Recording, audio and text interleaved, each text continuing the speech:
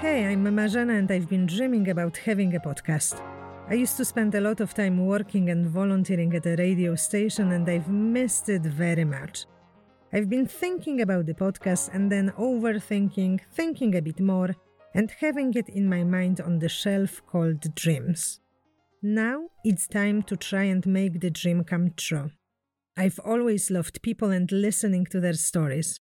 Stories genuinely fascinate me. They create us, they create our reality, help us to shape who we are and how we see the world. They help us to build connections with each other. We also all tell stories. We tell stories to remember, to move on, to create, to educate. We tell stories simply to exist. I hope to create a space where people will tell their stories that are part of their personal history. You won't find any of these stories in the history books. Nevertheless, they have just as much importance in the lives of people. It will be random stories told by random people. Welcome to Just Stories podcast, Majana Farana Sherlock. I hope you'll enjoy it. Today we'll be telling stories about our hobbies, but also about our passions. And my guest on the first episode of Just Stories podcast is Lou Hasty. Hello, Lou. Hi, Majana. Hello. We're doing that through Zoom. It's the first recording in a while, so I hope you'll enjoy the conversation because this is the main aim, to have a meeting of two people who might be enjoying the same stuff or would like to discover something about ourselves. I was planning to start a series on water because I've been hooked up with wild swimming probably for the last few months. And although I met Lou briefly, probably a couple of years ago, we've met again while swimming. I wanted to start the conversation from asking you which places make you happy. I love the beach. It is the beach, always. But it's funny because when I close my eyes and I think of a beach, it's such a mishmash. I grew up in Australia, so I've got the beaches near where my grandparents lived, which is where my parents grew up and where I went to university. I've got the beaches where we went on summer holidays as kids. I've got East Lothian's gorgeous beaches and some from holidays around the world in my 20s as well. So it's such a special place for so many different reasons. Why it's so special? I love just walking on the beach. I love it when it's a nice day. Of course, everyone loves getting out into the sea and doing that, but I especially love it on a rubbish day when you've got it all to yourself and just that expanse. I really love it, which is good in Scotland because we have a lot of rubbish days, so you get it to yourself a lot. And we're getting super brave in our swimming group to keep going in the water now. It's got such happy memories and I love sharing those with my kids.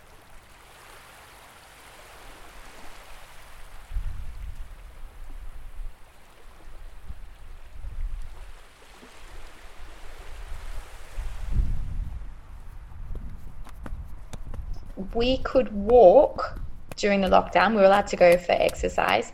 And from where I live, we can walk and see the sea. So we tried to do that at least once a week.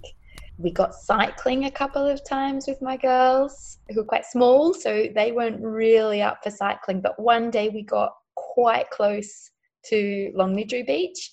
But they said that if they couldn't stop and play in the sand, they weren't having any of it. And so we had to come home. Such a shame, because you said that the beach is special to you for a few reasons. And can you tell us a wee bit about those reasons? The sea is also really special to me. It's the basis of my work now too. So Lil, the social enterprise that we have, we set up when we learned that we're putting a lorry load of plastic into the sea every minute. And yet that's where all of our oxygen comes from. Up to 2/3 of our oxygen. Obviously there's plants, the green plants give us a lot too, but I just had never really contemplated all of the oxygen we get from the sea. And it came at a time years ago now, but it feels quite current again. My mum was hooked up to oxygen. She had 2 types of pneumonia. And so we had a family mantra going whenever I would ring her and check how she was doing in hospital in Australia. We had a family mantra that oxygen was good. You should use it. It's a good thing. And yet we're destroying one of our key sources of it in what we do. So now Lil is all about helping us reduce plastic, to take climate positive things. Do, as my business partner Sarah says, you don't have to knit your own yogurt, but just do what you can to protect the sea and our beautiful East Lothian wildlife too. So we've got that going on. So it's a big part of my working life, but it's also, I love it. We've just got a new paddle board, getting out on top of the sea. But then again, so I start talking East Lothian, and I'm also thrown back to going scuba diving for the first time with my parents on the Great Barrier Reef. So you've got just huge diversity but it's still just that connected environment. It's amazing. Yeah, and I guess because there are several levels to your happy place, that is the sea. You were talking about the first memories. What do you remember the first time when you were at the beach? What was it? The sounds, the taste, the picture that you've got in your memory?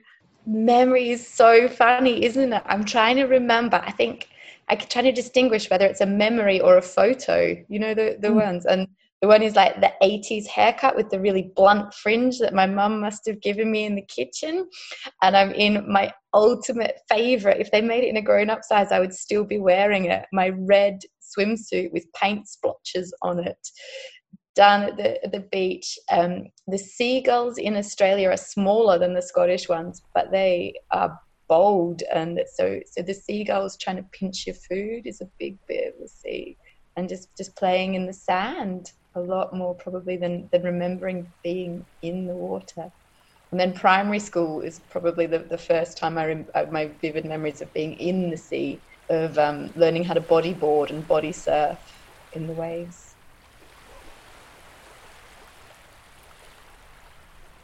During the lockdown, the wild swimming became really popular. Many theories says that it's a huge benefit to health, both physical and mental health. Do you remember the first time you went into the sea or lake in Scotland, and how was it?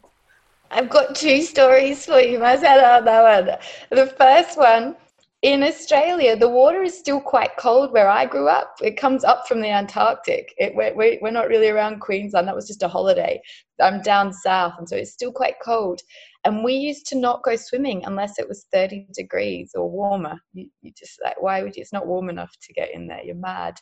And my now husband said, you're moving to Scotland, it's 24 today and you need to learn that that's a hot day, and so we're going swimming. And we were with family and friends, and they all just said, oh, you guys are crazy, and they stood on the beach and watched us go swimming. And Dave got so distracted he nearly managed to catch a fish in his bare hands.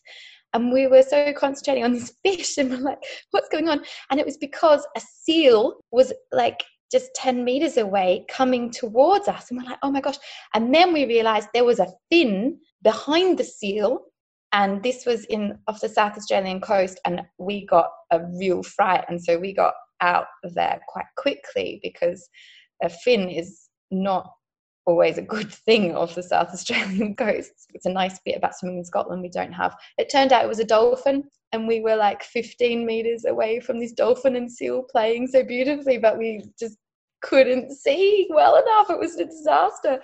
But anyway, we've gone from 24 degrees being madness to, we went in the other day, you and me, and it was 7. It was 7 degrees. Yeah, but my first Scottish one, I remember we were actually water skiing.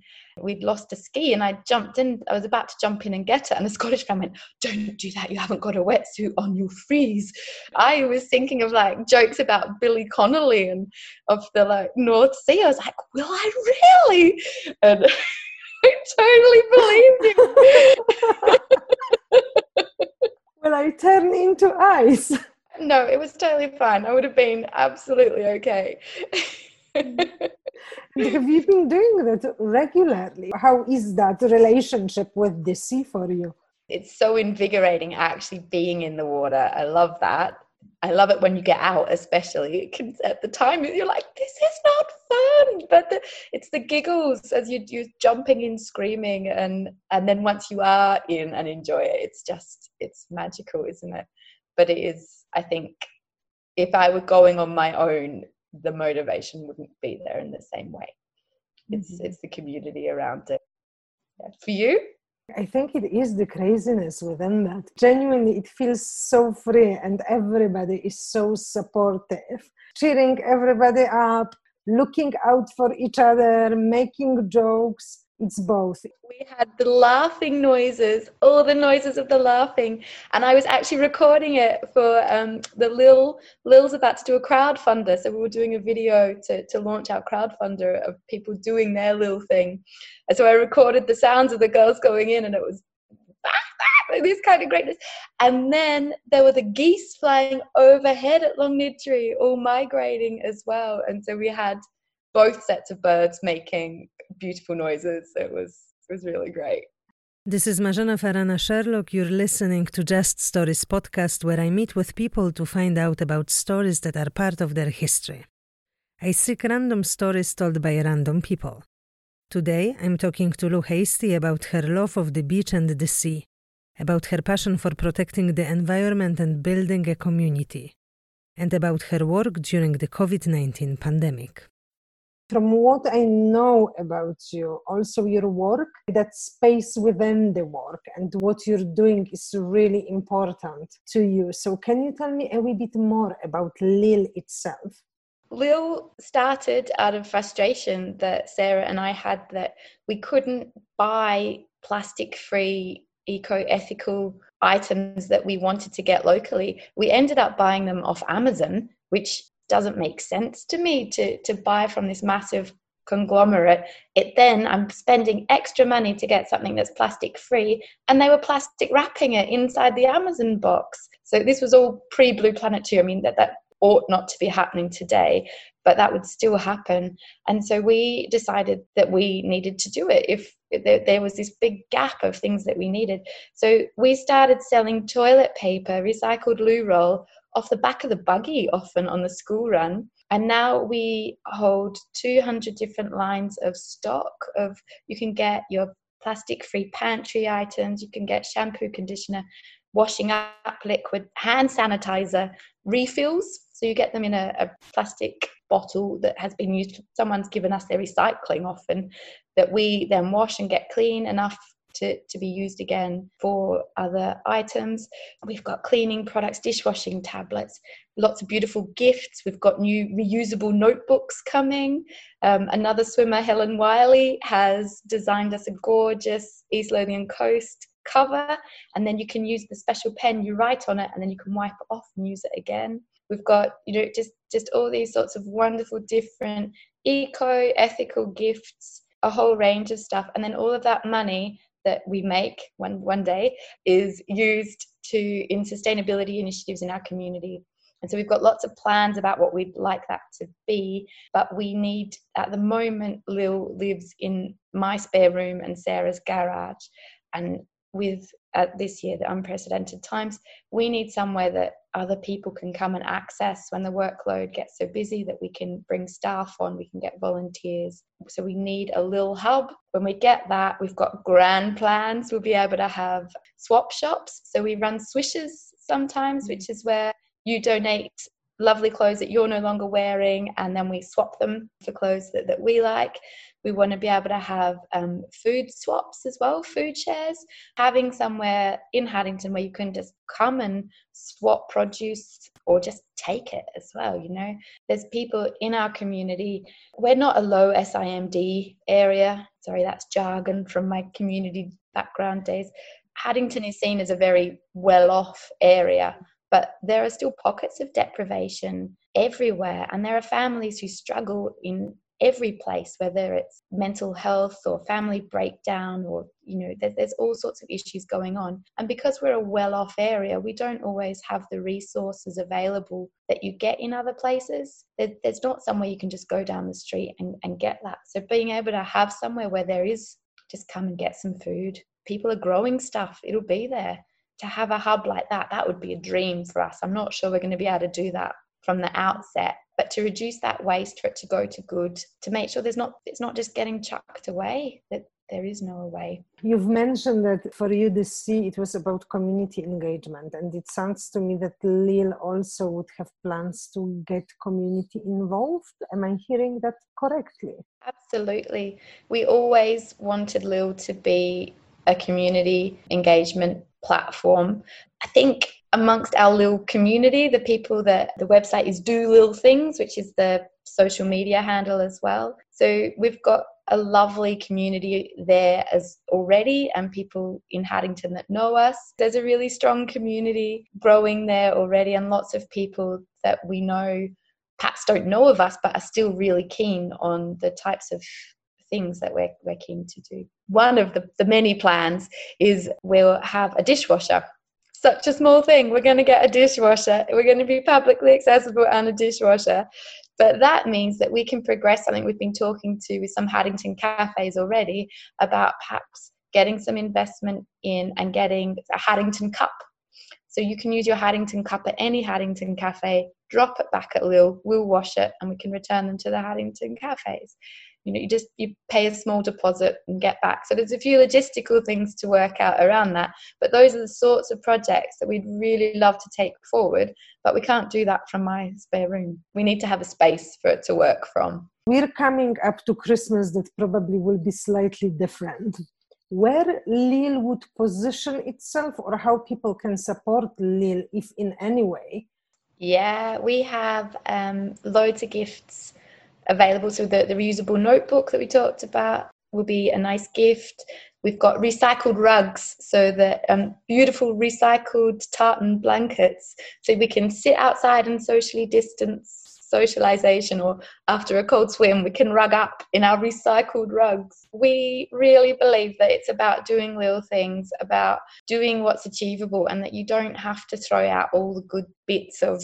It's such a lovely thing to give a gift and receive a gift. We don't want to remove that entirely from what we do. We don't also need to go mental, but there are lots of lovely gift ideas that we have available. Toiletries and beautiful skincare that are locally made. Lots of different fab things that you can get in the lead up to Christmas there.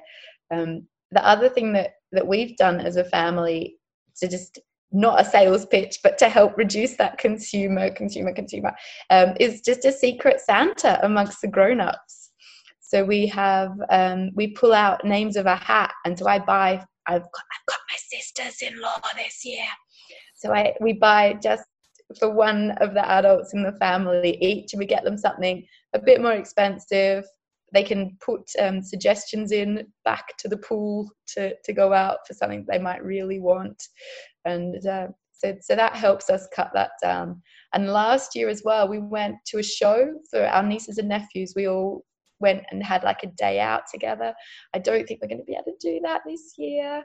I don't quite know how we're going to work that, but as you say, hopefully we just get to spend some time with them. That would be the best thing. I don't know about you, but I'm finding it hard to be away from home when I don't know. So home I use interchangeably. It's Australia and Scotland are both home. I'm finding it hard to not know when I can get home.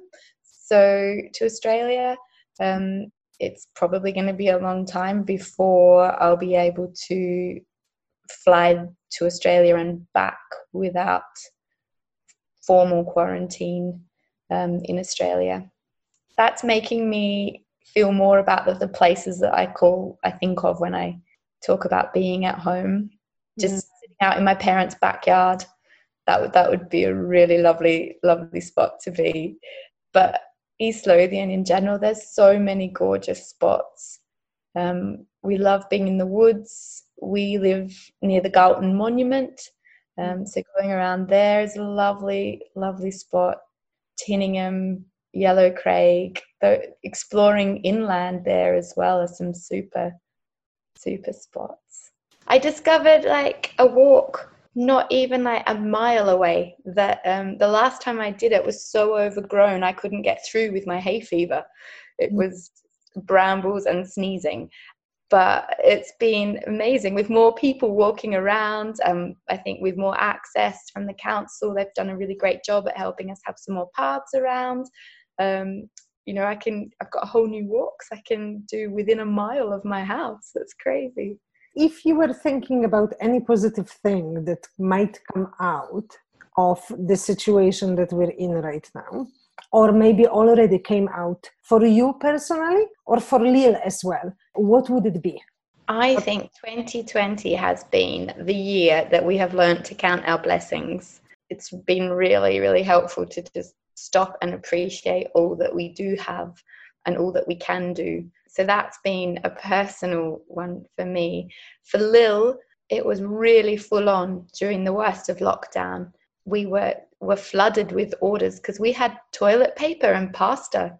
Two things that were missing from everywhere else. Important. We had toilet paper and pasta, and we could deliver locally to people. So it was such a privilege to be able to support our community when they needed it the most, particularly people that had lots of pregnant mums.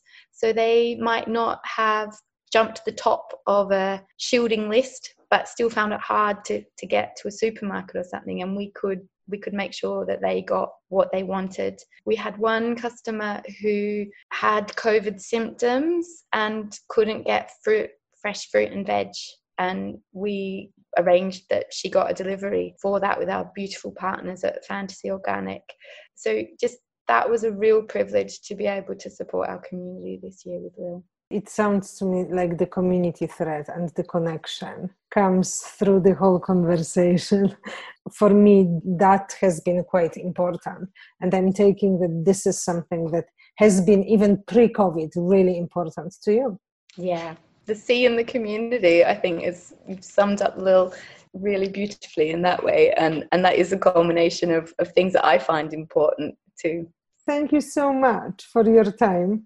Thank you for having me. No, it's amazing. It's been a pleasure talking to you and hearing about the initiatives, but also about the feelings and the motivations behind that, because this is what matters. So thanks a lot. Thank you. This was the first episode of Just Stories podcast. Thank you for listening. Tune in every fortnight for some new stories. In the next episode, we will meet Aga, who will share her love of nature, new passion for cold exposure, and how one place helped her to shape her future. Marzena Farana-Sherlock, see you in 2 weeks.